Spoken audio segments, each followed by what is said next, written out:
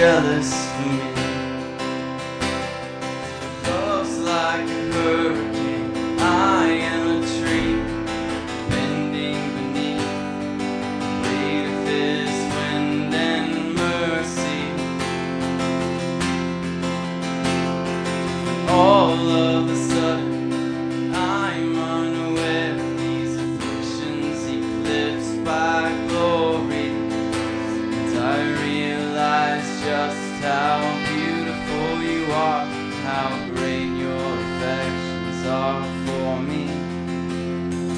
Oh, how he loves us so. Oh, how he loves us, how he loves us so.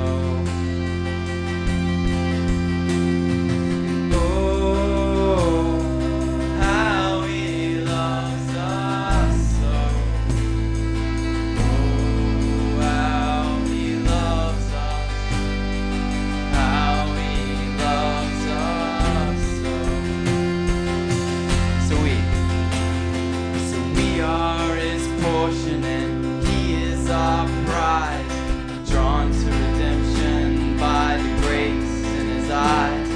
If grace is an ocean, we're all sinking. So heaven meets earth like a sloppy wet kiss. My heart turns violently inside of my chest, and I don't have time to maintain these regrets when I think about the way that he loves us. Oh, how he loves us.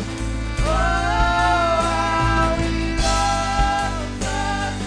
Oh, how he loves us. Yeah, he loves us.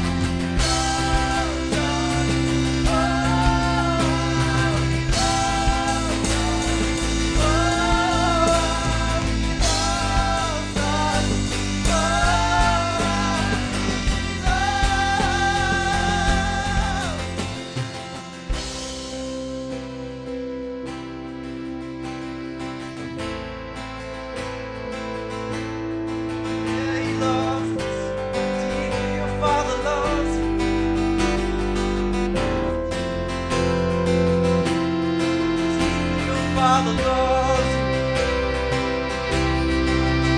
Your Father loves you.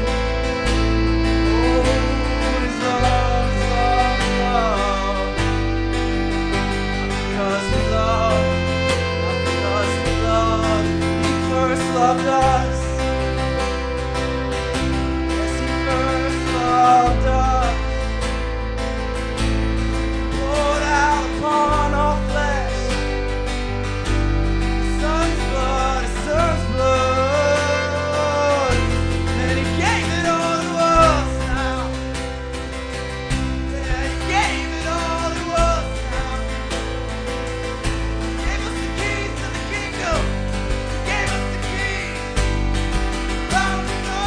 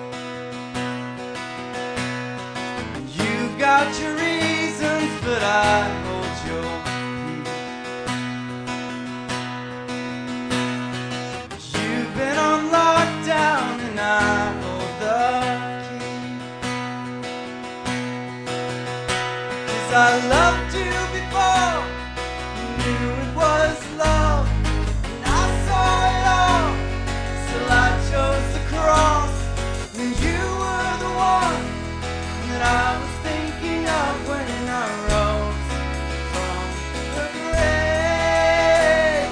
Now rid of the shackles, my victory's yours.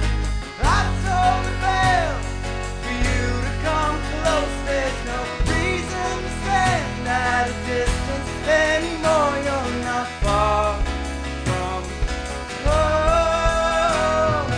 I'll be your lighthouse when you're lost at sea. I will illuminate everything. No need to be frightened by intimacy. You've been on lockdown and I hold the key. 'Cause I loved you before you knew it was love, and I saw it all, so I chose the cross, and you were the one that I was thinking of when I rose from the grave. Now rid of the shackles, my victory's yours. I tore the veil for you to come close. There's no reason to stand at a distance anymore. You're not far from home.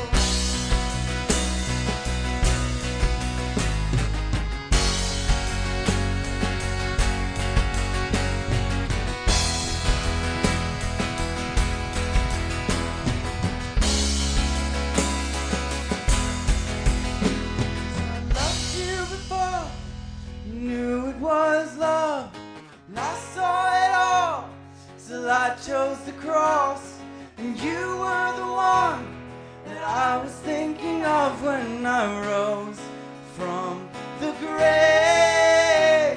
Now rid of the shackles, my victory's yours. I tore the veil for you to come close. There's no reason to stand at a distance anymore. You're not far from home. Oh, as you run, what hindered love will only become part of the story. No, as you run, what hindered love will only become part of the story. No, as you run, what hindered love will only become part of the story. No, as you run, what hindered love will only become part of the story. Yeah. Oh, we love you, Lord. You never gave up on us, Father. You never gave up on us, Lord.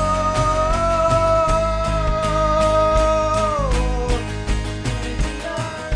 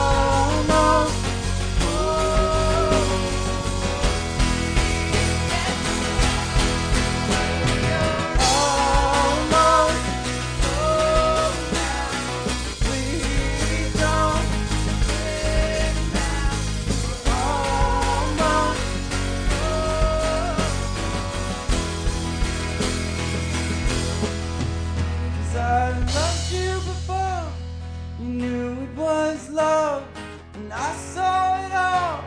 Still I chose the cross, and you were the one that I was thinking of when I rose from the grave. Now rid of the shackles, my victory's yours. I told the veil for you to come close. There's no reason to stand at a distance anymore. You're not far from home.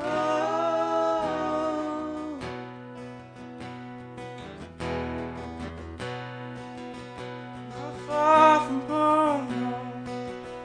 You've come now home. We love you, love.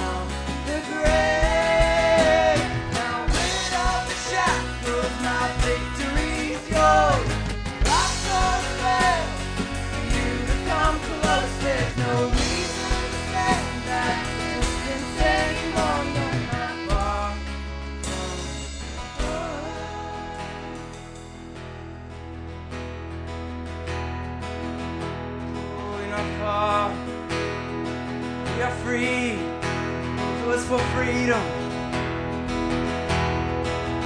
No chains can hinder me now. No shackles on my feet anymore. I can dance for you, Lord. I can leap for joy, Lord. I have freedom, Lord. Freedom, Lord.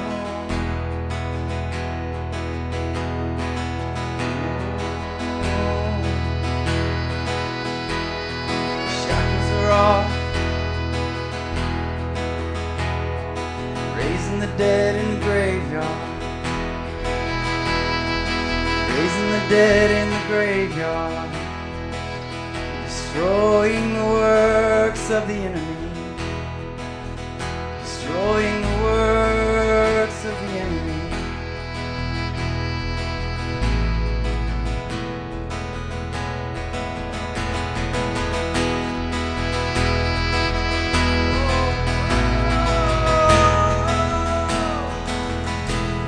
Destroy the works of the enemy.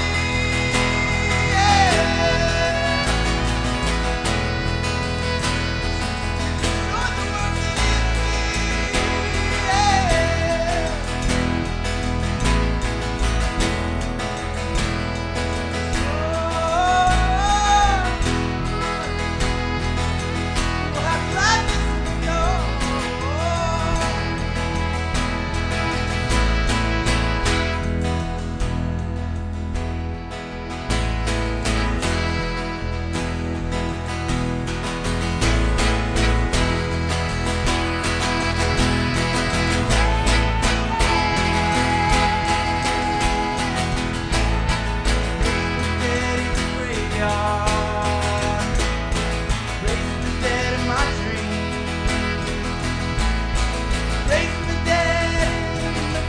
graveyard and destroying the works of the enemy, raising the dead in the graveyard, raising the dead of my dreams, raising the dead in the graveyard, destroying the works of the enemy.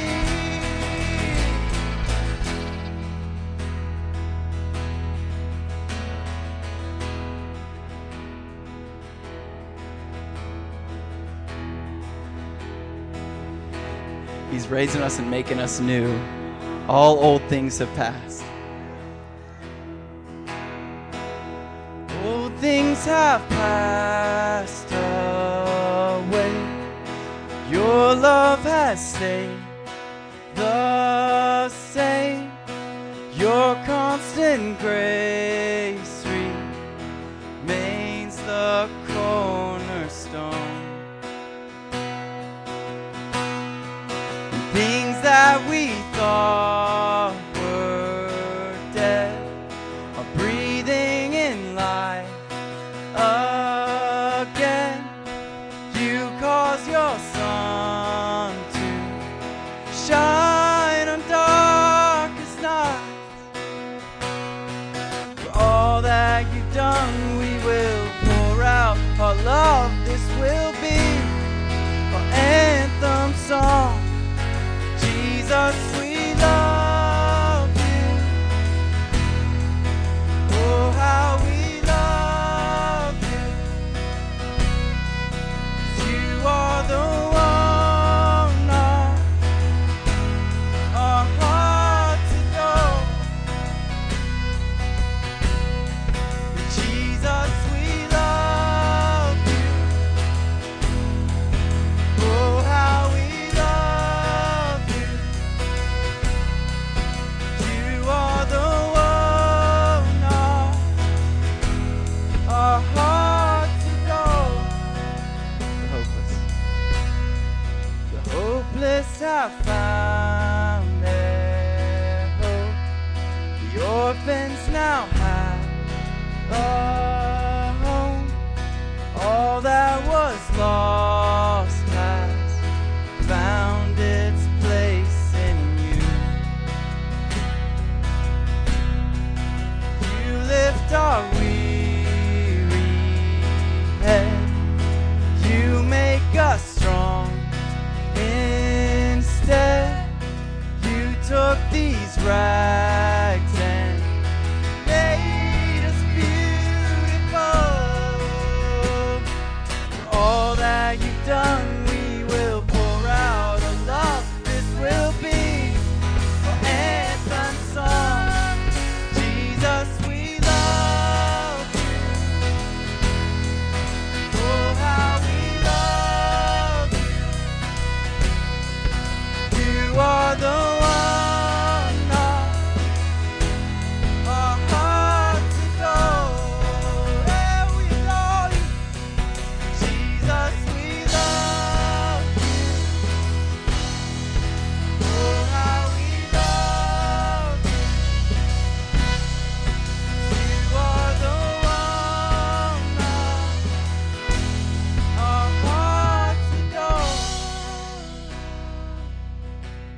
Our hearts adore, Lord. Just lift up a love song to him. Oh, we love you, God. You are so good to us, Lord. Your will is good to us, Father. Oh, now. We ask for bread. You won't give us a servant now.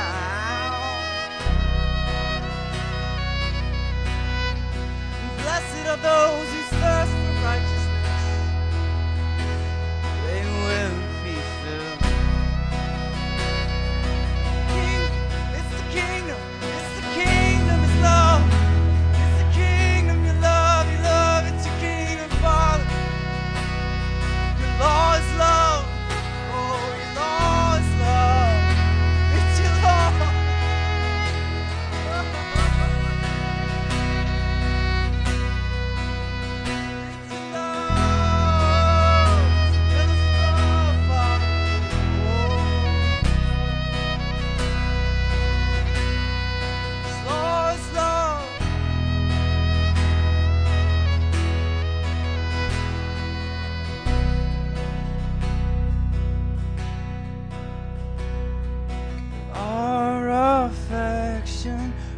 our devotion poured out on the feet of Jesus, our affection, our devotion poured out on the feet of Jesus, our affection, our devotion poured out on the feet of Jesus, our affection, our devotion poured out on the feet of Jesus. We love you.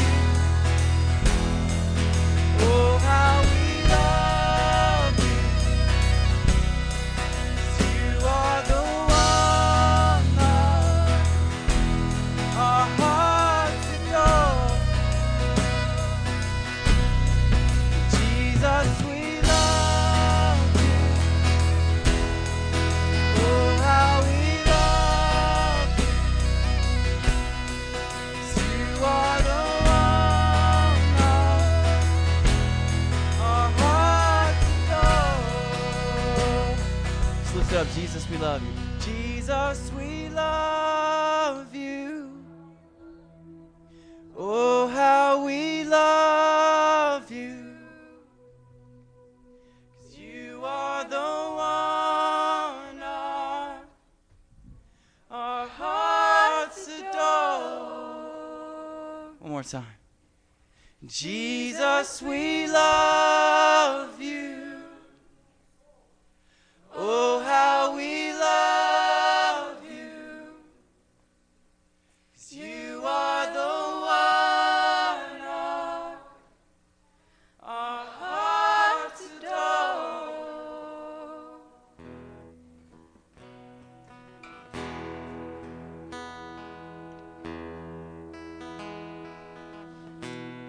Thank you, God. Thank you, Lord Jesus. Just all morning long, God's just been putting this thought in my spirit that we this morning, we are in the freedom zone. Yeah. We are in the freedom zone. And at whatever level of freedom that you want to walk in, you can. Now get a hold of that. Get a hold of that. It's not dependent upon the Father. The Father has done everything. It is an atmosphere, a zone that we are in this morning because He is here. That it is up to you and up to me is how much freedom do I want to walk in? How much victory do I want to have today in my life? Because He has promised us full freedom, full victory. And the only one that is hindering us is us. You know, we can blame it on the devil, but I want to tell you, it really comes down to your choice. You know, if you're in a place where you feel like, man, I'm just under something today, well, you have the freedom to walk out from that. Nothing's holding you. Nothing's tethering you to that point, tying you down to that point. You have the freedom to say, I don't want to stay there anymore. I want to walk out from that place. And I want to walk in to the fullest measure of freedom that God has for me. The freedom is more than just kind of going crazy and dancing. That's a celebration of the freedom, right? It's a celebration. But the freedom is reality. That all the junk and all the wounding and all the chains and the ropes that hold us back, that we have been freed from it all. And if you could see in the Spirit what God sees, and He doesn't understand why you just say, well, Lord, God, I can't move from here. I can't be anything else. I can't do this. When He knows that everything has been sliced away from you. There is nothing holding you in the place that you think in your mind that you are. It has been you have been totally made into a place of freedom. So I want to pray for us, but I just want you to, how many of you are ready to take a step into that freedom zone? Amen? Take a step into that freedom zone. So wherever you are, if you want to get out in the aisles or whatever, wherever you can take a step. Sometimes it's funny how if we just physically do something and we say, okay, I am taking that step, and that step is a step of faith. It's the intention of my heart. It's the intention of my will this morning. It's the intention of the purpose of my life. I am not going to remain where I'm at. I am not going to say that this identifies me. This is who I am. This is the person that I am. I'm not going to do that because I have been set free in Christ. I have my victory in Christ, and I am stepping out today.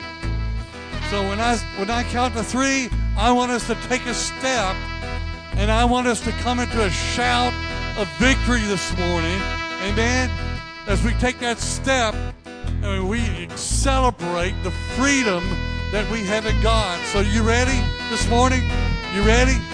Okay, 1, 2, 3. Take that step and celebrate. Thank you, Lord. We celebrate. Thank you, Lord.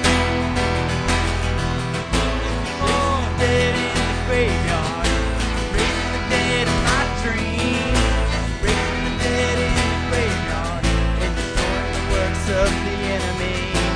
Raising the dead in the graveyard, raising the dead in my dreams, raising the dead of the graveyard, and destroying the works of the enemy.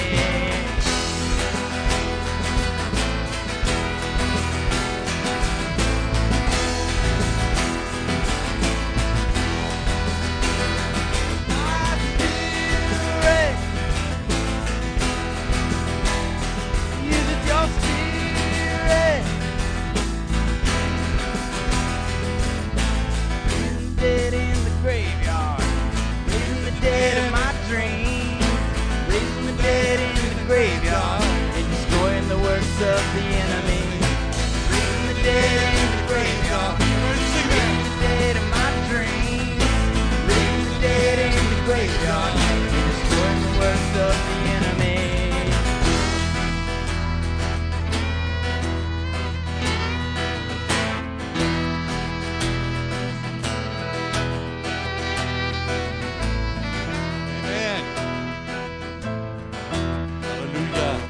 Let's give him praise this morning. Let's give him a praise. Good. It's better than what you know. Good. Hallelujah.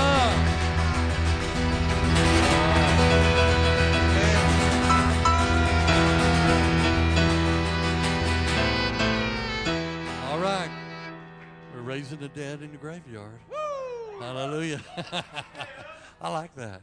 Thank you. I like that. Okay. Greet someone, okay? Say hello to someone this morning. Give them a big hug. Bless them this morning. Youth, you are dismissed to go to your class this morning. Our youth ministry today, you're dismissed this morning to go.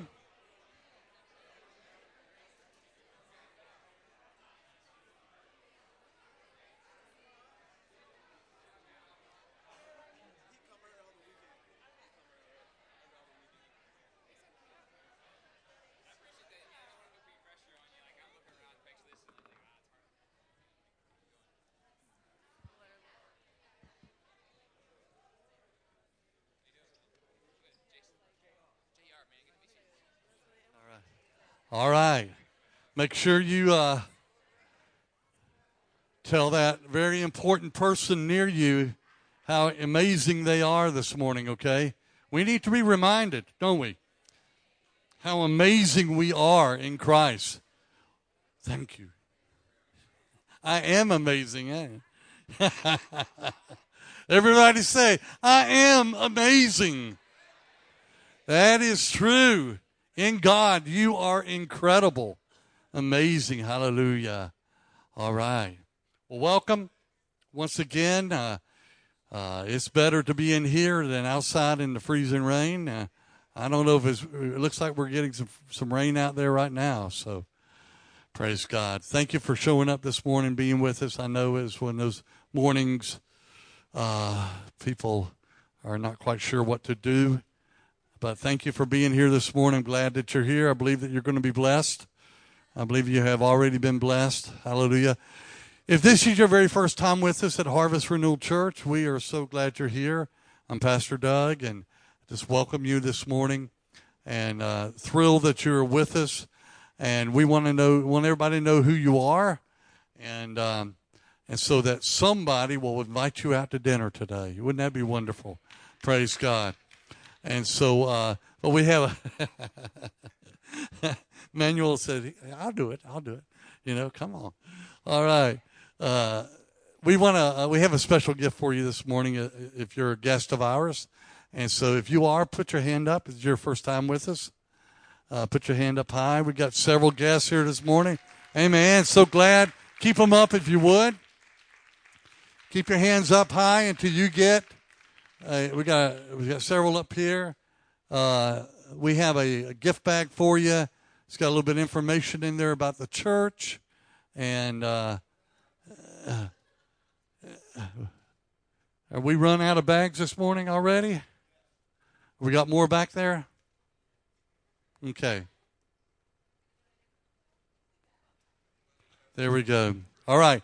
If you are missing out on a bag, what that means is that you've got to come back. All right. You got to come back next week and get a bag. Because in the bag, we got a fresh loaf of bread that is just amazing. And we never know exactly how much to have. And so we ran a little bit low here this morning. So we apologize for that. And but we'll do better next week. Hallelujah. But you got to come back. Next week, I hear the forecast is sunshine and in the 50s. Hallelujah. But in this bag, you'll find some information, loaf of great bread there for you. And there's a white card in there that we're asking if you would to fill that out for us right now. And take a few minutes. And if you'll fill that out, put your information down. We just want to know where you're from. And and just if you have any questions about our church or want to be contacted in some way, on the flip side of that card, on the back part, you can check the appropriate boxes there. I'm wanting to know a little bit more about some ministries of the church that we have here. We have a lot of things going on that is serving families and serving the community. So we want you to be a part of that and being aware of that also. But we are glad that you're here. Aren't we glad that they're here this morning? Amen. Hallelujah. Glory to God. A couple of quick announcements here before Jay comes up here and gives us a offering sermon. And but a couple of things. How many of you know what next Sunday is? Anybody have a clue what next Sunday? Daylight savings time. Whoa. And I am so glad to get a little bit more sunshine, but we do lose an hour of sleep. So remember, you spring your clocks, you spring forward, fall back. So next Sunday or next Saturday night, set your clocks ahead an hour. We'll send out notices to remind you, but set your clocks ahead. If you don't, you'll actually be on time for church, possibly. And no, most of you guys do a great job. You get here for Sunday school. I'll tell you, if you missed Sunday school this morning, Ron Ruth, where's Ron at? Is he in here? Buddy, that was excellent. So good. This man is an amazing teacher. And I want to encourage you, he'll be around next week also. He's coming back for an extended engagement. And he'll be teaching next week in our Sunday school, which is over in our office area right on Schaefer Street here. And at 9 o'clock, please come out for that. But your teaching was amazing this morning, buddy. Great job. Thank you for all the time you put into it. Ron is an absolutely amazing teacher. We are so blessed in our church with the gifts. I tell you, I'm just the gifting of teaching and so many other things. And so we're blessed with that. We really are. But next Sunday is daylight savings time, so please remember that. We will send out reminders about that also. I think this week that we've got everything planned with our healing rooms and Monday night prayer night with also with the healing rooms and stuff. How are the healing rooms going, guys? Going great. Praise God. Bob and Betsy head up our healing rooms. They do an amazing job. Praise God. Also, we shared this with you in the bulletin. You'll find a couple of things. But there is a men's gathering next Saturday that you need to be a part of. We're going to have a blast together, being together. We are going to be watching an incredible video by Danny Silk on manhood. You don't want to miss that. That's an amazing teaching that we heard in the School of Ministry on Tuesday nights a couple months back, and you don't want to miss that. You really don't. So men, we've got our sign-up sheets here again this morning. If you did not sign up last week for this event, men, of wanting to come out, we're going to have some food and things like that, but just a great time of being together.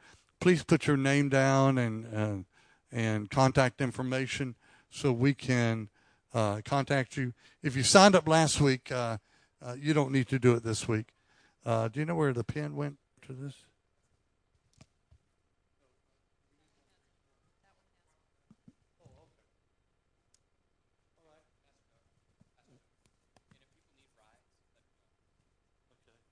If you need a ride, like if you're a college student or something like that, or Marty or anybody, if you need a ride, please let Steve know. Steve, put your hand up right here. The man in the purple shirt.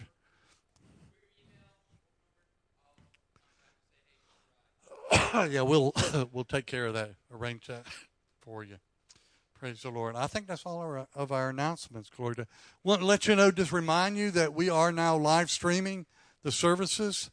And so if there's something in the service you just want to watch it again, you can go on our website and hit streaming, and you can watch the service again. Or if for some reason you are not able to be here on a particular Sunday, you can. I think there may be a little bit of a delay from when it goes out, but I know last week Wayman was saying there's about a 30-minute delay or something like that. I don't know what it is, but a few-minute delay. But you can almost stream that thing live on Sunday morning. Jay, my friend, come on up here, buddy, and tell us. Receive our offering this morning, okay? Offering time. Offering time. Bless y'all. Let me just approach the Lord. Father God, we just bless you, Lord. We thank you for another day of life, Father God. We thank you for the opportunity, Lord, just to hear of your word, Lord. We thank you for the blessings that's just been bestowed upon this place, Father God. And as we just go in your word, we just ask for the Holy Spirit to bring forth light and share forth revelation, Father God. In Jesus' name, amen.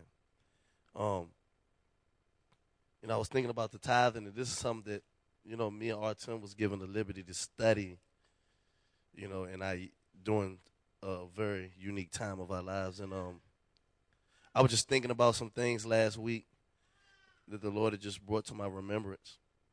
And go with me to Hebrews 7, if you will.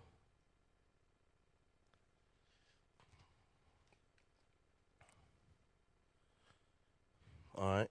It says, for this Melchizedek, king of Salem, priest of the Most High God, who met Abraham returning from the slaughter of the kings and blessed him, to whom also Abraham gave a 10th part of all, first being the interpretation king of righteousness, and after that also the king of Salem, which is the king of peace. Now we know that this is, there is no law at this time. This is, 600 to 400 years before the law, and, Abraham is, given a 10th of his spoil to the, high priest. And the Bible says that Jesus Christ is our high priest who makes intercession for us. Now, one of the things I was thinking about is that you know, in Genesis, the Lord appears before Abraham and he says, I'm your exceeding great and precious reward. And then he makes the covenant with Abraham, and that's when he calls him Abraham and he blesses him. What's so beautiful about this is that we don't give to get blessed. We give because we are blessed. We are pardoned by the blood of Jesus, which now positions us to where we can now appear before God. Now, this is the thing that I want to stress to you is that our approach to the Lord with our offering. Like Rifle always says, don't just put the money in the bag and just appear before the Lord with your offering. Appear before him. Go through the veil of Jesus' flesh and appear in the place of glory and say, Father, this is my tithe. This is my act of worship. I honor you. I honor Jesus Christ as the high priest whose blood speaks things better than Abel, who makes intercession for me. That when he speaks of me, he says that I'm not guilty, that I'm the righteousness of God, that I'm made right before God. And that's why we get to give. The Lord doesn't care about the money. I'm going to say it again. The Lord doesn't care about the money. Remember, the Bible says that all the gold, the silver, cattle upon 1,000 hills is all mine, saith the Lord. It's all his. It's just that the money, because remember in Timothy it says what? For the love of money shall what produce the roots of all evil. That means all forms of evil will be expressed for the love of money. But at the same time, the money is the avenue that exposes the condition of the heart of the giver to position him to where he can give more, where the Lord can pour more blessing upon us. So that's the mindset that we need when we approach the Father in our tithing. It's an act of worship. He doesn't want the money. He wants all of you. So whatever substance it is that you use to obtain the money, he wants that too. So if you're a doctor and you're a skillful doctor, you're a blessed musician, you're a genius in mind and teaching or whatever it is, whatever the gifts or the things that he's placed on the inside of us, he wants that in our worship too. So, and that's why we tithe. So the tithers, the tithing guys, let's get the bags. Yeah, it's time to give our money. Yeah.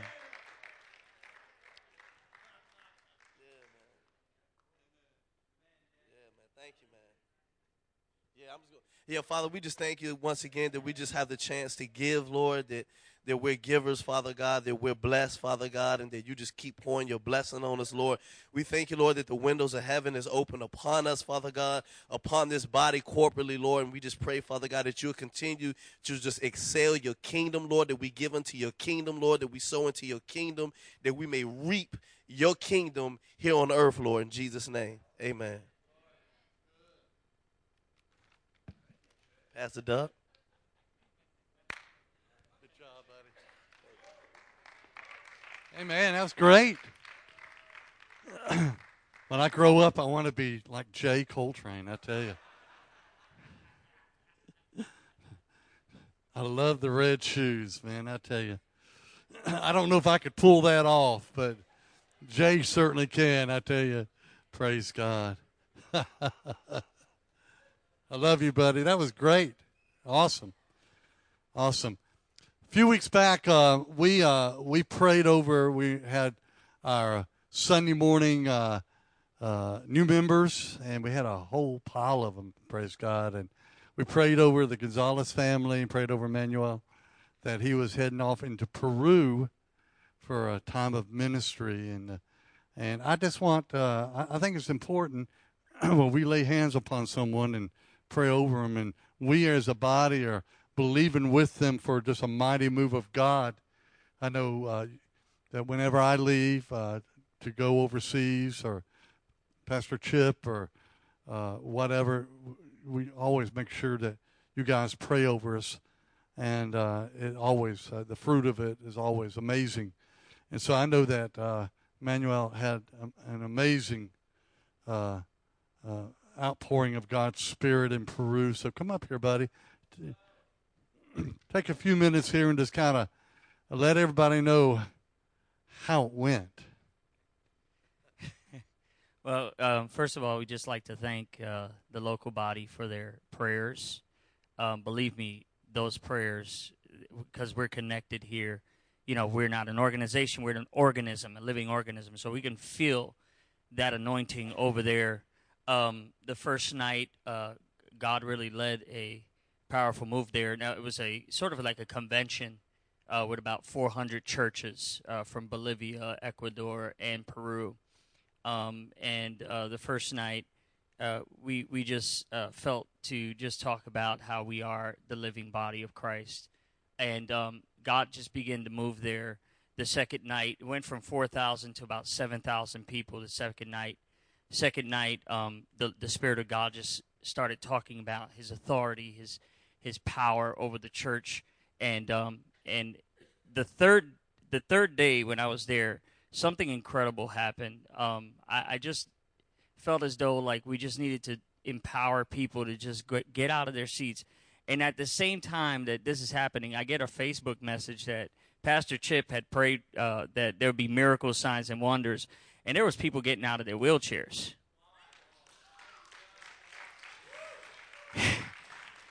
There was a lady who, with cancer, all of her hip was eaten out from cancer. She could not get up at all. I was with another man of God, and we just said, you know what, get out of that wheelchair. And then I sat in the wheelchair. I even went bolder, and I said, push me. And we just had her push me all around. She got up, left the wheelchair up front, and just ran to the back. And so God had totally healed her. And things like that were happening, and I just felt as though that God was connected to what you guys were praying here and what everything that was going on over there in Peru.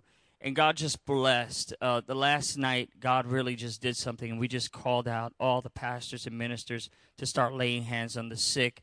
There was a lot of liberation, casting out of demons. Things just started happening there. It was a great move and an awakening for that body that was there, and God just moved mightily. So I just thank you guys. Continue to pray for us. We leave in 2 weeks for Guatemala now, and before we left, Pastor Doug had told me, he said, I just feel as though the Lord has got you on a launching pad, and we're busy. So we're on the launching pad now, and we're just taking what we have here and just taking it out to the Hispanics out in South and Central America. So keep praying for us. We love you all. Thank you all for everything that God has placed in this local body. Great, buddy. Hallelujah. How many of you here, you have something in your heart that you want to go on a mission trip sometime? I really, that's something that, please. That's something God's really been stirring in my heart. I really believe that we're going to be setting up some opportunities here. I want to talk with Manuel about it, and between Chip and myself and some others. We've got connections all over the world, and where we can go on some trips, and you can go on a mission trip and go on wheelchair rides yourself, okay? And hallelujah.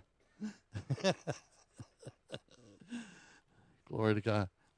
Well, we're going to try to finish out this sermon this week. I think we have a better chance this week than what we did last week. Got started, but we had such a wonderful service last week. Only had a little bit of time to preach and share, but I think we can knock it out this week. Amen.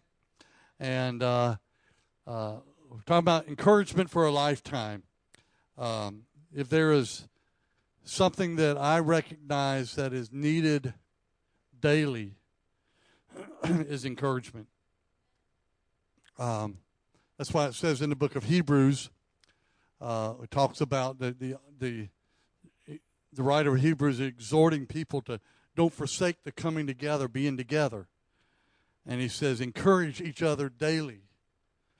And I think I shared with you last week, I believe one of the most powerful ministries that you can have is not wheelchair rides or anything like that, but it's the ministry of encouragement. Because I don't know anybody that doesn't need encouragement. I don't know anybody. I know yesterday I had a situation of a young man that was in desperate need of encouragement, and was able to go and spend some time with him, and there was just a desperate moment for a breakthrough in God, and I know that as I ministered to him and we prayed together, there was amazing breakthrough, and my whole purpose of being there was that, I prayed, Lord, show me the areas in his life that he desperately needs encouragement. That's all I tried to do. Is try to bring encouragement, the word of the Lord, into areas where he desperately needed encouragement, and it broke through something. I know that someone else came into the room after we were being together, and she said, I couldn't hardly walk in this room. The environment, the power of God is so strong. And that's what encouragement does. It breaks the power of the enemy. It breaks off the shackles of fear and discouragement in lives. And a couple of months ago, I read a quote, and Edward, if you've got it, put it up there on the screen here this morning. And I'm trying to remember this every morning. And it says that everyone you meet is fighting a battle you know nothing about. Be kind always. And how powerful that is. That we all are people that we meet during the week. Every day, everyone is fighting a battle that we know nothing about. Know nothing about. It's so easy sometimes to slip into the thing of judging people because of their behavior or how they react or whatever. And many times we have no idea that the battles that they are facing and have been battling, how long they've been battling those things. And we're so quick sometimes to be critical, so quick to judge, and Lord, forgive us. God, forgive us. Because I want to tell you, kindness is amazing. Kindness and encouragement is amazing. And it will have far better results than criticism and judgments. And so when I heard this, it just rooted within me. I've been praying every day, Lord, help me remember this, the people that I engage every day, no matter where it's at. God, that I have no idea the battle that they're going through right now. So, God, give me opportunity to be kind.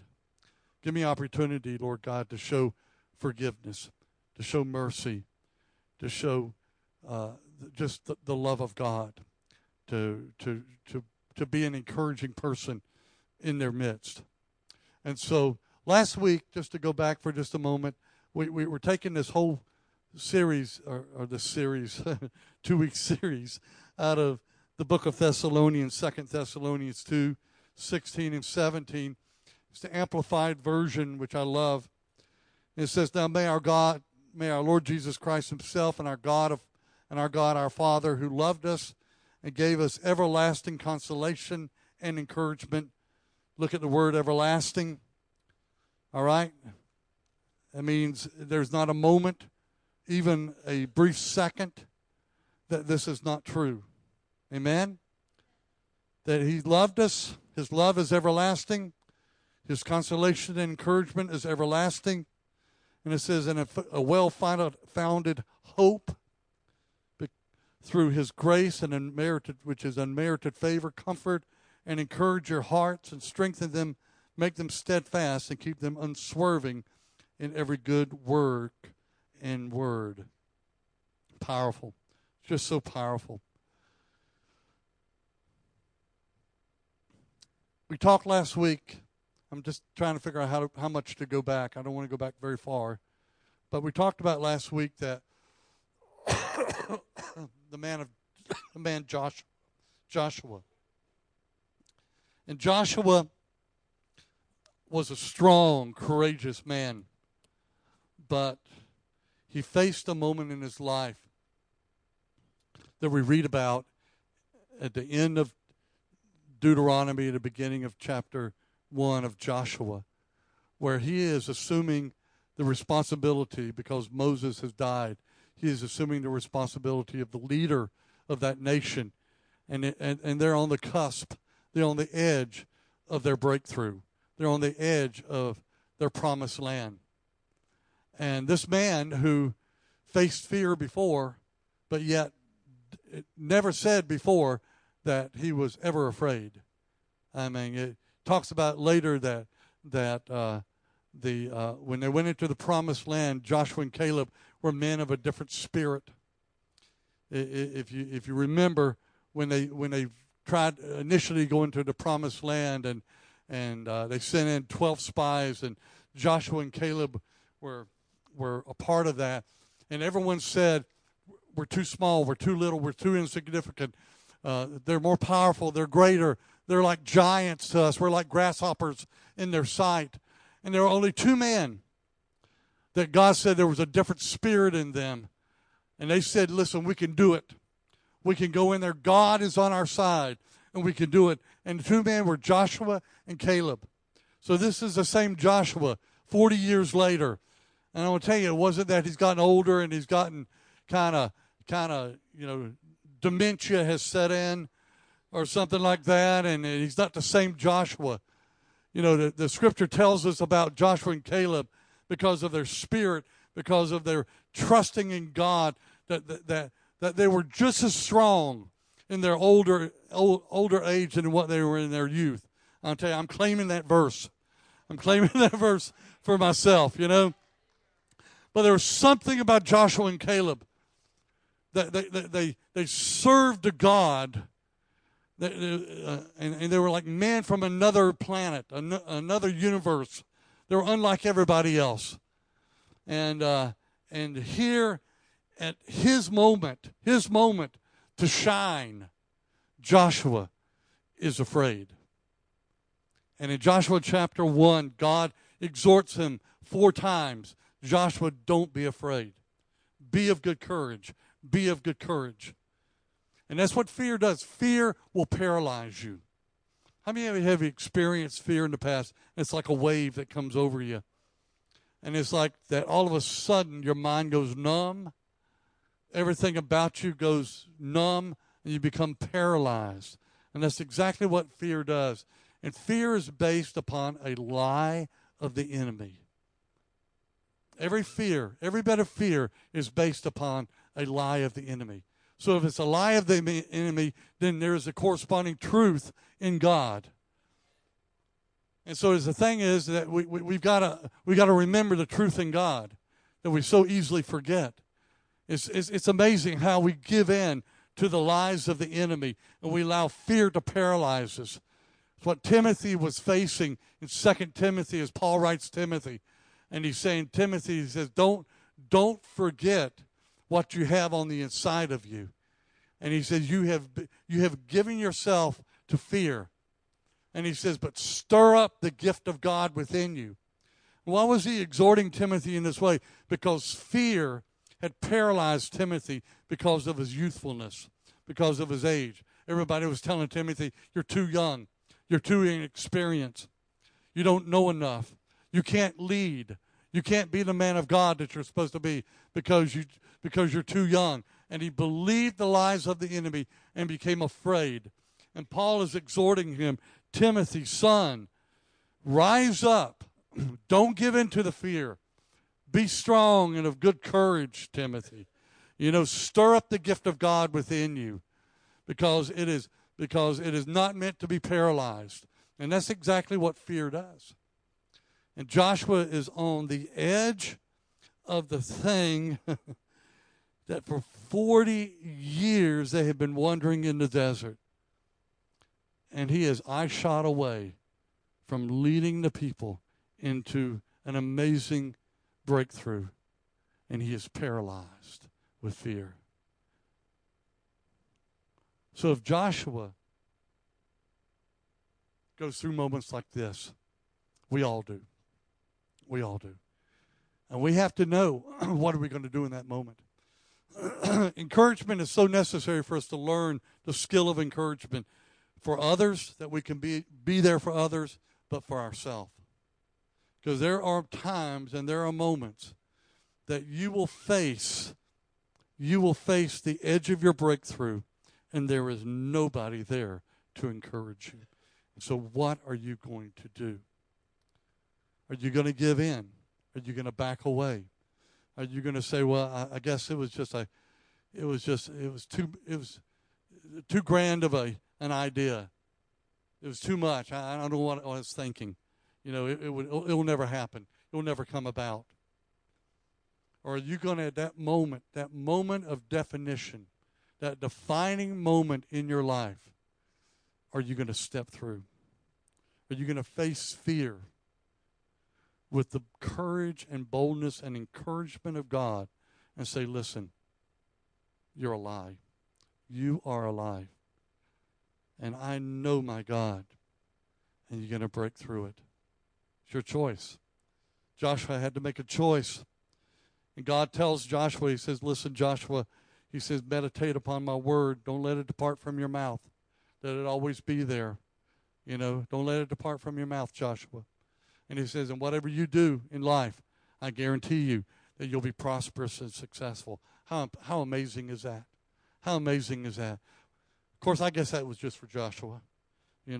Probably doesn't apply to us today. And sometimes we think that because that's how we act. We read these amazing things. We go, whoo, whoa, wasn't that good? Wow. I bet Jay could preach that. That was really good, And we get excited about the Word of God, but yet we're afraid that it may not quite work the same in our own lives. And the Word of God works the same in all of our lives. Once again, it's your choice. Are you desiring for the Word of God to work in your life? It will work. It will work. There are two things that I find that the enemy uses primarily. It's fear and discouragement.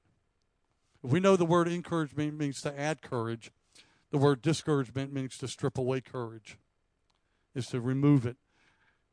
The thing about the difference between fear and discouragement, fear seems to come like a wave in a moment. We get slapped with it. It's like on a hot summer day when you step outside and humidity just kind of slaps you in the face. You ever had those moments? I grew up in South Carolina, and South Carolina, especially the center part of South Carolina, is a very humid place. It's like everything sucks down to the center of South Carolina in Columbia there. And I remember days I would walk out, and growing up, the way I earned money was that I mowed lawns, which I hated to do. And but I would remember I would have to step out, and the humidity would be so strong to slap me in the face. Well, that's kind of like what fear does. But I want to tell you, discouragement is a subtle thing, and the enemy knows that. And he knows that hope deferred makes the heart sick, as it says in Proverbs 13. Something happens when he can strip away little by little hope. Little by little, the call of God. Strip it away. It's like an IV drip, drop by drop. It begins to take away our courage, our hope, our joy. It removes it, our boldness, our confidence. It cuts it away slowly. And the enemy does that. It's one little thing, then another, and he introduces the lies. It will never happen. You're wasting your time. The thing of discouragement manifests itself usually in 4 different ways. One is the lie, once again, it's the lies of the enemy that it will never happen. How many of you have ever entertained those lies? I mean, if you've ever done anything in God, you have encountered those lies. It'll never happen. It'll never happen. The closer that you get, it seems like, the stronger, the louder those words are. Coming to the edge of your breakthrough, it'll never happen. That's a lie of the enemy. Everything is a lie of the enemy. Accusation, condemnation is another way that discouragement manifests, especially when we begin to doubt. When we begin to go, well, I guess maybe it works for this person, that person, that person. I guess it just doesn't work for me. And then all of a sudden, the enemy begins to load you with accusation and condemnation of saying, now look at who you are. mighty Christian. You're nothing. You're nothing. You're a disappointment to God. You're a disappointment to your brothers and sisters. Might as well just quit going to church. Everybody knows. Everybody knows that you're failing. Everybody knows that you're a joke. You ever had those lies come to you? I mean, we all have, haven't we? Many times I find people that don't come to church is not because they have something else to do, but they have just lost hope. They've been so discouraged, and they feel like that everybody must be judging them. Everybody must be knowing what's going on inside. We don't have a clue. I just want to let you know. If that's you this morning, we don't have a clue what's going on inside of you. So don't think that. It's amazing. People think, because of what they're going through, well, everybody's judging me. No, we're not that smart. We really aren't. Okay? We're just not that smart. All right? We don't know. We don't know. And but the lies of the enemy sure is strong. Accusation, condemnation. Another way discouragement manifests is that the journey, your journey to your promise is not unfolding the way that you thought it would. It's not unfolding. It's not happening the way that in your mind, the expectation of what you thought it was going to. Surely it's going to happen this way. We get a word from the Lord. We get a prophetic word or whatever. And automatically, we all do this. We attach in our minds how it's going to probably happen. But one thing I found, it very rarely ever happens the way I think it's going to happen. You ever experience that? Very rarely it's like, well, God, thank you so much for the word, and I think you're going to do it this way. And God says, think again, because it's not going to happen that way. But it's during that journey that we're on that it's not unfolding the way we thought it would unfold. And so we become discouraged. And we become that we want to give up. Or the timing is just delayed. There are words that have been spoken over my life. 30 years ago. That are just now coming about today. There's certain things that if I thought it was going to happen tomorrow, boy, I would get discouraged. But the timing of the Lord is delayed. Now, to God, it's not delayed at all, is it? That's the thing about it. To God, it's like, man, I am right on time. I am right on time. But to us, it seems to be delayed. But all of those things, whatever they may be, they're all they come out of root of a lie of the enemy, and we all battle those things.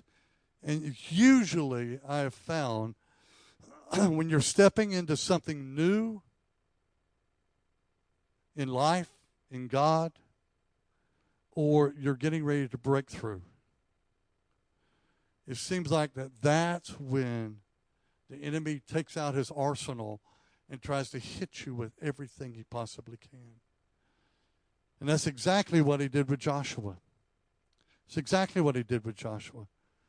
There's no doubt that Joshua was an extraordinary man. Extraordinary man. But yet, the enemy somehow reduced him to a place of a man that was gripped with fear. And God had to walk him through that. The beautiful thing about it is that no matter where you're at, God walks you through.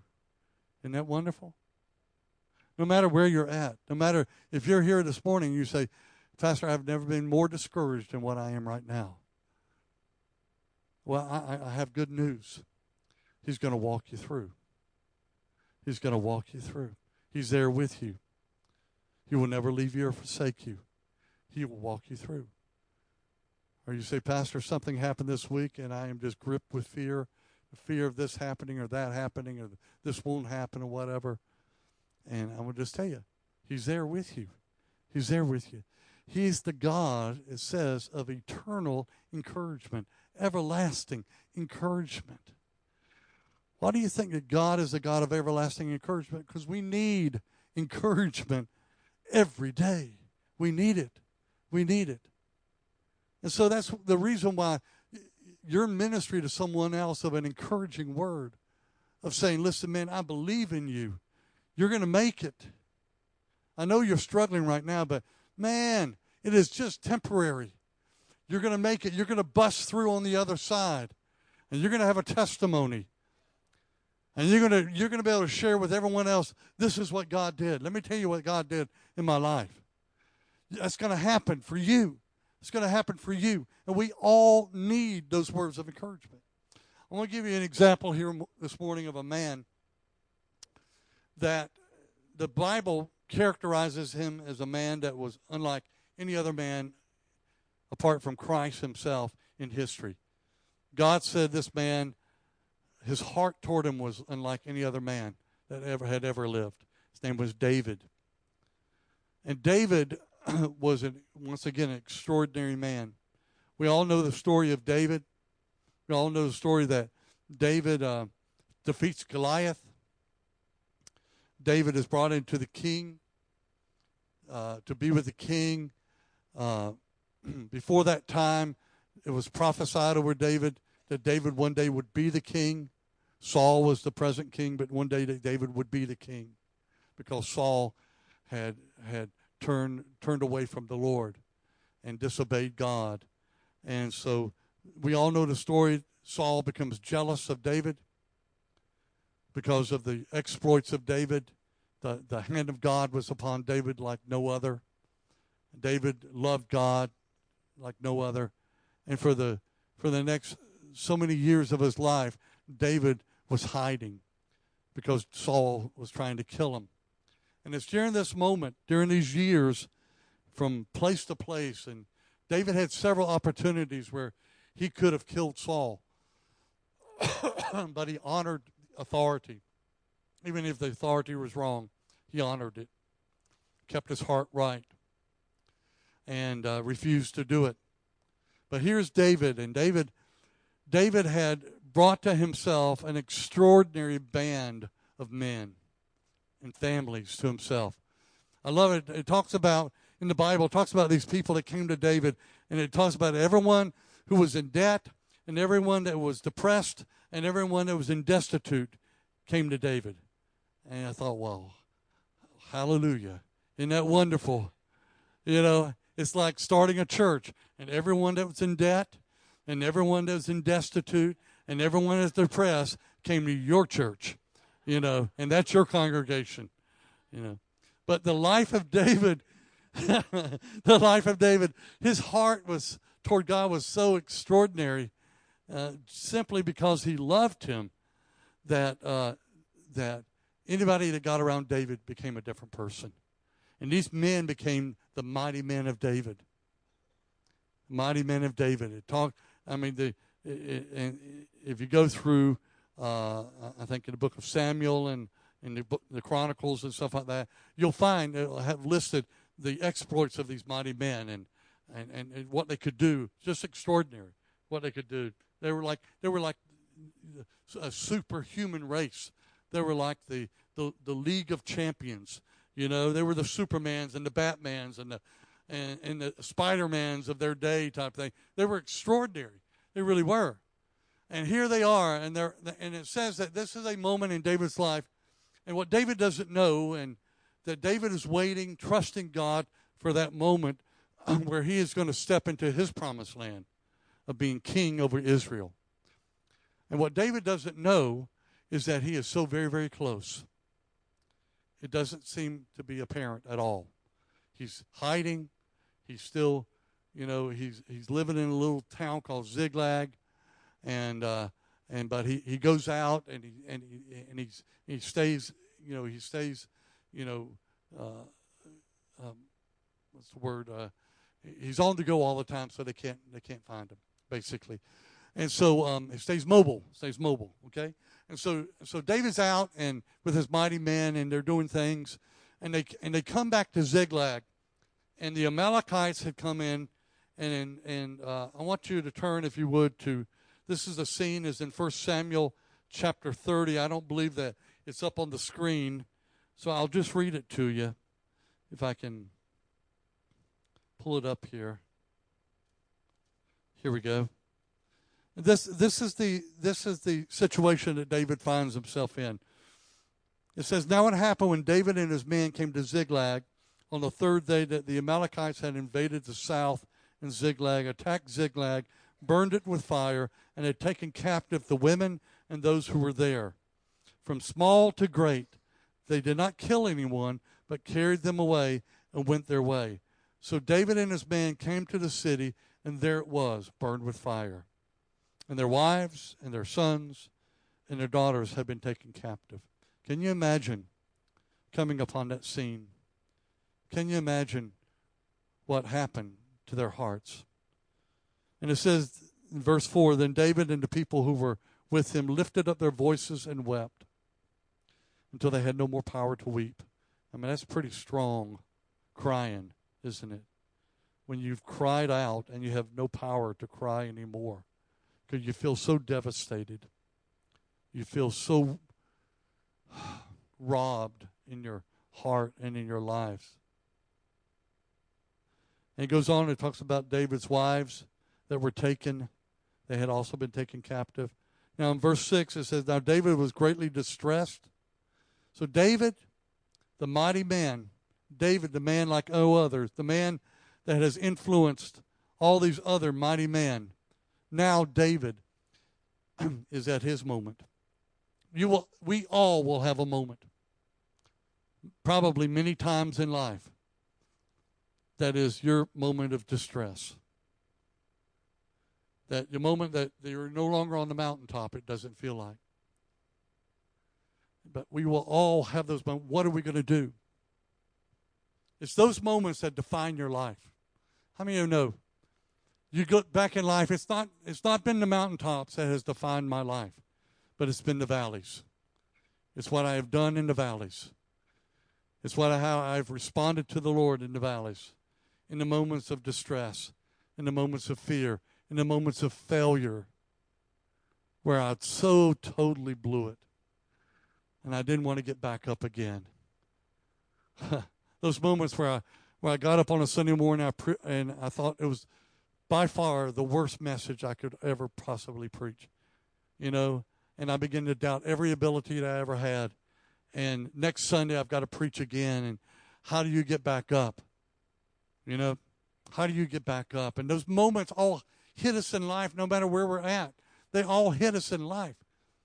And if you're walking out the purposes of God and you're walking out the ways of God, you're going to face those defining moments in life where the enemy has come to your Ziklag and he has pillaged and raped your Ziklag. And he has taken everything. And it seems like every dream you've ever had and every hope that you ever had is shattered right before you. And if you haven't faced those moments, I guarantee you will face those moments. And it's in those moments where you seem to be in your loneliest place, most vulnerable place. What do? What does the man of God do? What does David do at that moment? And it says that David was greatly distressed. And not only was he greatly distressed, but the people, his men, his loyal, mighty men spoke of stoning him because the soul of all the people was grieved, and every man for his son and his daughters. But it goes on, but David strengthened himself in the Lord his God. David is faced with a defining moment in his life. And David steps into a different moment because he had prepared himself.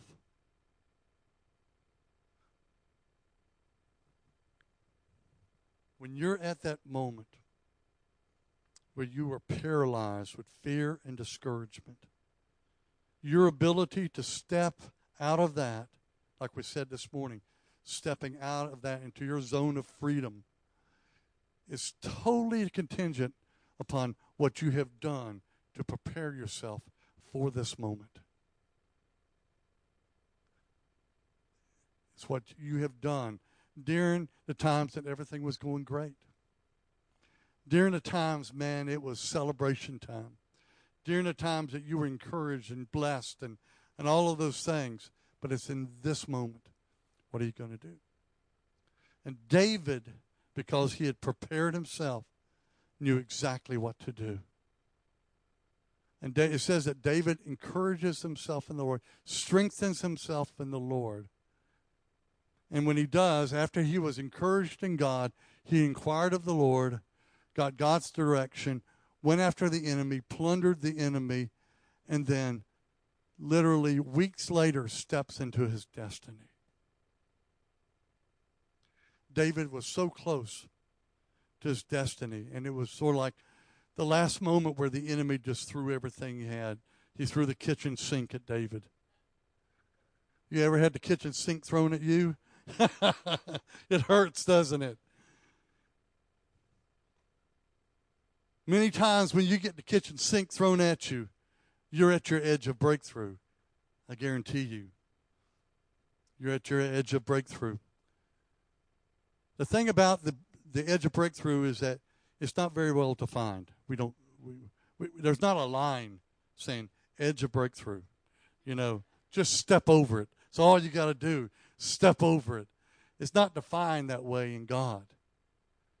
It's just as we continue to trust and we continue to walk this thing out, it's just all of a sudden you realize, I have just now stepped into a different moment. I have just now stepped into an opportunity. I've stepped into a new place, a new anointing, a new place of resource and whatever it may be. And that's exactly what David does. And it's important to see here that if you'll go on, there's a couple other slides here. Keep going, Edward. Keep going. Wake up. Keep going, buddy. We've gone past this one. Okay, hold it there. Okay. All right. I want to read this to you. It says, at the moment of your destiny, your moment of fulfillment of your promise, the enemy will always try to come and break you before you can break through. Read that again. At your moment of destiny, your moment of the fulfillment of your promise, the enemy will always try to come and break you before you can break through. How true that is. David's progression to breakthrough is he encourages himself first, foremost. He encourages himself, then he seeks God's direction. He defeats the enemy and steps into his destiny. Now, the thing about it is that if you mess up any of those steps, it's not going to work. Many times we try to seek God's direction before we encourage ourselves. Many times we try to step into our destiny before we encourage ourselves. You've got to know how to encourage yourself. The skill of encouragement. You've got to learn that. Every person must learn how, when you have no one there to encourage you, what are you going to do? When you're at that moment and the praise team is not there, leading you into worship. When you're not there and Pastor Rifle's just preaching this an amazing word, whatever, what are you going to do? I want to share with you here as we close here this morning how to encourage yourself. There are 4 steps. I was going to say simple steps, but it takes a lot of effort, I'll tell you that. Okay? How do you encourage yourself? How did David encourage himself? One is that at that point where fear and discouragement has flooded into your soul, nothing makes sense. You ever been in those moments? It's like you cannot get control of your mind. It seems like that you can't think through very well. And the first thing that you've got to do is that you've got to take control of your emotions and your mindset. Because you are a spirit person and you are filled with the Holy Spirit, that you have the ability to speak to your mind, your emotions, your will, your body, and have control over it. You are supposed to function as a spirit person. Amen? Your spirit is supposed to lead you into what you do. And it's in those moments that you have got to say, stop. Stop thinking this way. Stop letting fear and discouragement. You've got to take control. And there's a couple of great verses here. One is found in Psalm 42. Edward? Is it there? Huh?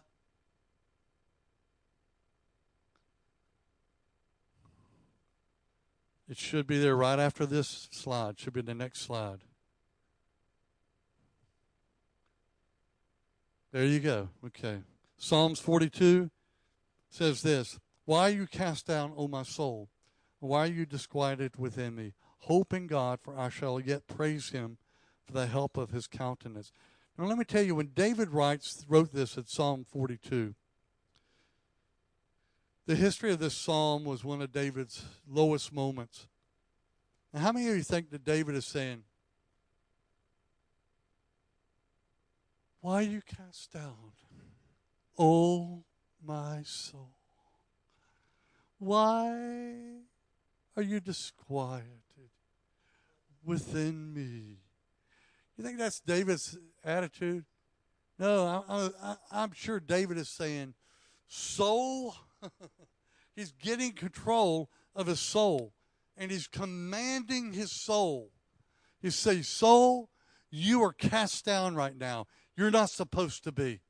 Soul, you are disquieted on the inside.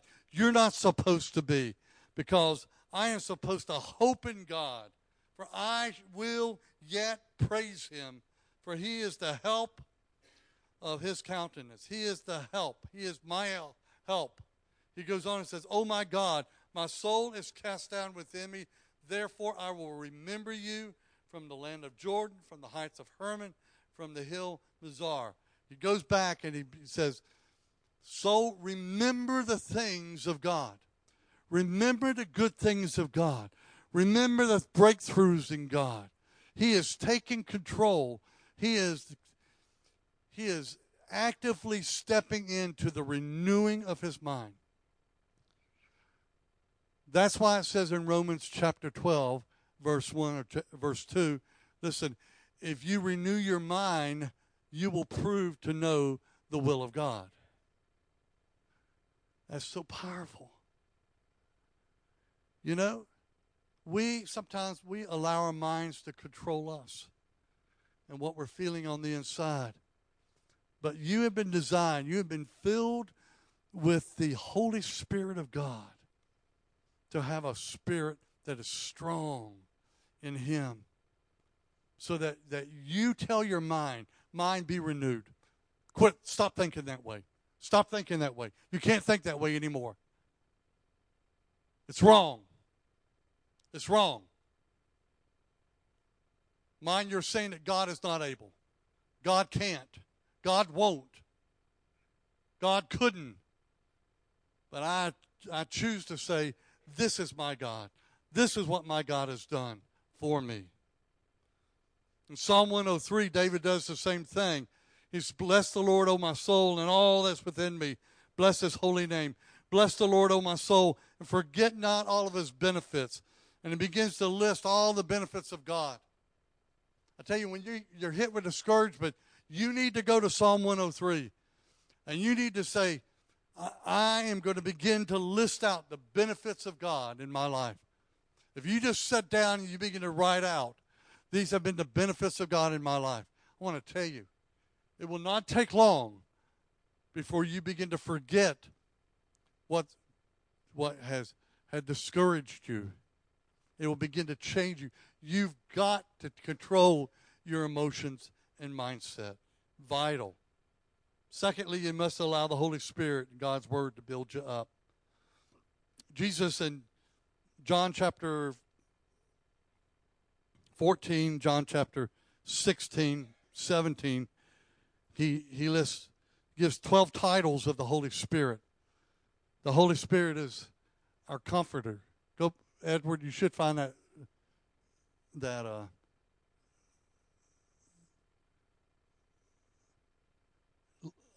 on the Holy Spirit, the comforter, Help them, Ben. Allow the Holy Spirit and God's Word to build you up. The Holy Spirit, 12 titles: Comforter, Standby, Advocate, Intercessor, Teacher, Friend, Guide, Counselor, Strengthener, Leader, Helper, Partner. Sounds like a pretty good friend, doesn't it? Sound like a person that you need to bring encouragement into your life, doesn't it? Allow the Holy Spirit to do His job. Allow the Holy Spirit to be the Holy Spirit. Sometimes it's just as simple as we're not allowing the Holy Spirit to be the Holy Spirit. But if we allow the Holy Spirit to be our comforter, our standby, our advocate, our intercessor, our teacher, our friend, our guide, our counselor, our strengthener, our leader, helper, partner, it's amazing. It's amazing the difference that it will make in your life in that moment where you need to encourage yourself, because you're relying upon the third person of the Trinity. You're relying upon the supernatural. You're relying upon that which never fails. You're relying upon that. Thirdly is this. It must become your lifestyle. Must become your lifestyle of encouraging yourself. That even during the good times that you're encouraging yourself. Because if you're not doing it during the good times of encouraging yourself, you will never be ready to encourage yourself during the tough times. You'll never be ready. Why was David the only one that was able to encourage himself? All of his mighty men, extraordinary men of great exploits, not one of them was able to encourage himself. Only David. Why was David able to do it? Because he did it every day of his life. He did it as a young man when he was out on the hills and shepherding and being with God and writing down the words that God would give him. And all of these things, David did it every day. Every day, every day, every day, every day. I want to tell you, at your moment of trial and crisis, you'll never be able to learn fast enough to overcome if it hasn't become your lifestyle. It's too late. Doesn't mean that God can't redeem, God cannot resurrect. He can. He can do amazing things. But how many of you know that God wants us to walk in a way, God wants us to walk in a capacity that speaks of who He is, of His ways and His character. And He is a God that is an overcoming God. I want to just tell you that when you're in that point, when all of a sudden you have been just slammed with fear and discouragement, and it has not been a lifestyle to you, you'll never be able to learn fast enough for that moment. Hopefully you've got some people around you that can encourage you. But God wants every one of us to come to that place where we can begin to encourage ourselves. I love this. I wrote this down. It may be up there.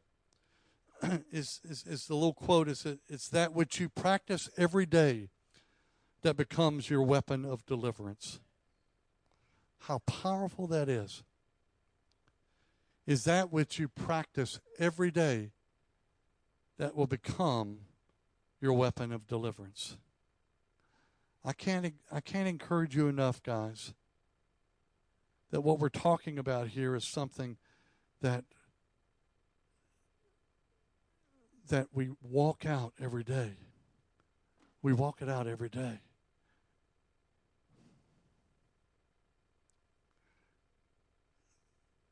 You don't have time to study for the pop test. How many of you know that sometimes trials and things in our life are like pop tests? You ever had those? Go to school and the teacher would say those terrible words, pull out your paper and pen, we're having a pop test, and your heart would sink, because you are not ready. You have not prepared yourself. You have not read what you were supposed to read or whatever, and there is no faking it. You don't know the answer. You ever feel like that in life? David was able to encourage himself because he prepared for the pop test. David practiced that thing every day and became a weapon of his deliverance. His worship, his praising of God. Then lastly, you've got to fill yourself with encouragement before you pursue the enemy, before you walk into your destiny. You take time and you fill yourself with encouragement. That's why we encourage you. Listen, we have things all during the week where you can come and get filled up. Monday nights, our prayer and healing rooms, a time of coming in here where Seth and others lead in worship, prayer, time of just soaking and getting filled up. Our Tuesday night School of Ministry has been extraordinary. I can't tell you how amazing it has been on Tuesday nights here of learning the things that we're learning. We're filling ourselves up. You know, we've opened at lunchtime every day here. Oh, well, Wednesday, Thursday, and Friday between 11 and 1 every week. We've opened up where you can come in, and we've got live streaming what's happening out at IHOP, worship, prayer, and it's coming in here where you can be encouraged, where you can pray, where you can soak in the presence of God.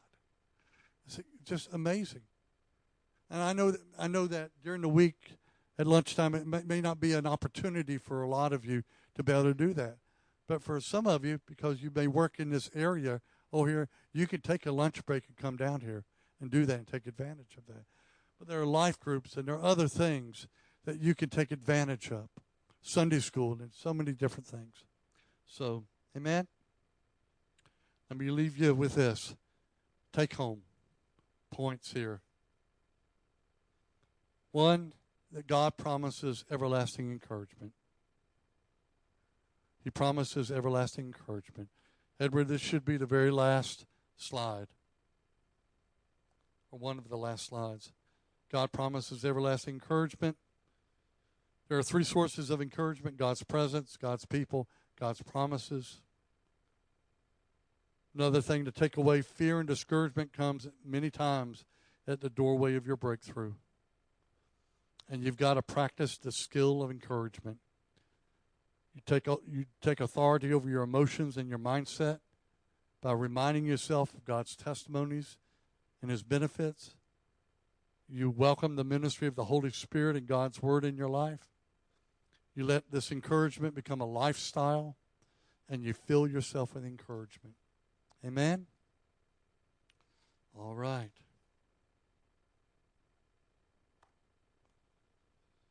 Praise God. Guys, let's pray, okay? Yes. Come on, Wesley. I know it's not a coincidence that you talking about David. And I'm going to read this. It ain't going to take this long, y'all. God bless all y'all, too. Psalms 139. It says, O Lord, O Lord, you have examined my heart and know everything about me. You know when I sit down or stand up. You know my thoughts even when I'm far away. You see me when I travel and when I rest at home. You know everything I do. You know what I am going to say even before I say it, Lord. You go before me and follow me. You place your hand of blessings on my head. Such knowledge is too wonderful for me, too great for me to understand. I can never escape from your spirit. I can never get away from your presence. If I go up to heaven, you are there. If I go down to the grave, you are there.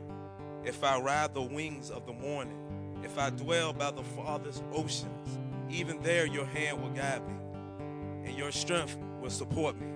I could ask the darkness to hide me, and the light around me to become night, but even in darkness I could not hide from you. To you the night shines as bright as day. Darkness and light are the same to you.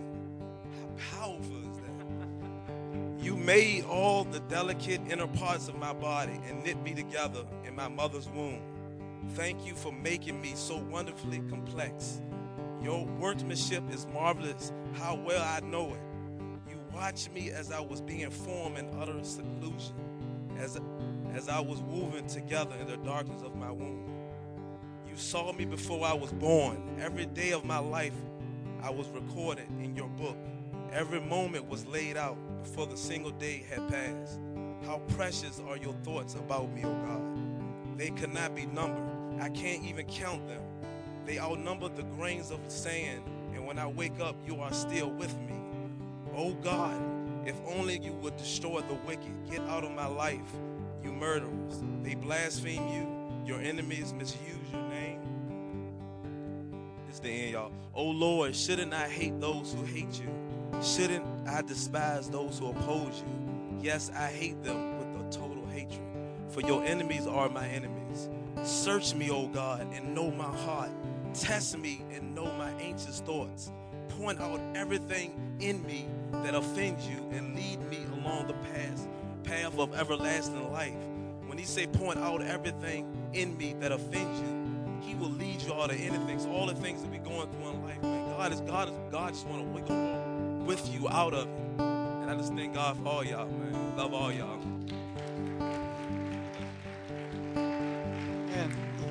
Let's stand up. Father, we thank you, Lord God.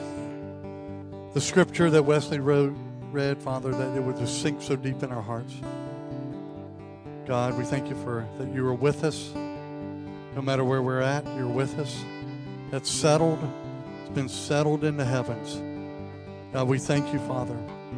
Father, I pray for each and every person here today. Lord, that God, that they would be so filled with you, so filled with who you are and what you say. God, you're such an amazing God, a God of, you say, everlasting encouragement. God, we receive that right now. Just put your hands out and just say, God, I receive. I receive that right now, Holy Spirit. I thank you, Lord, that you would enable us, help us to grow, to walk this out, to practice this. Even what we're saying today of encouraging ourselves in you. God, you are our source.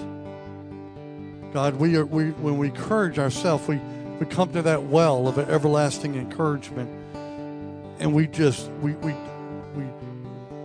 lower our bucket down.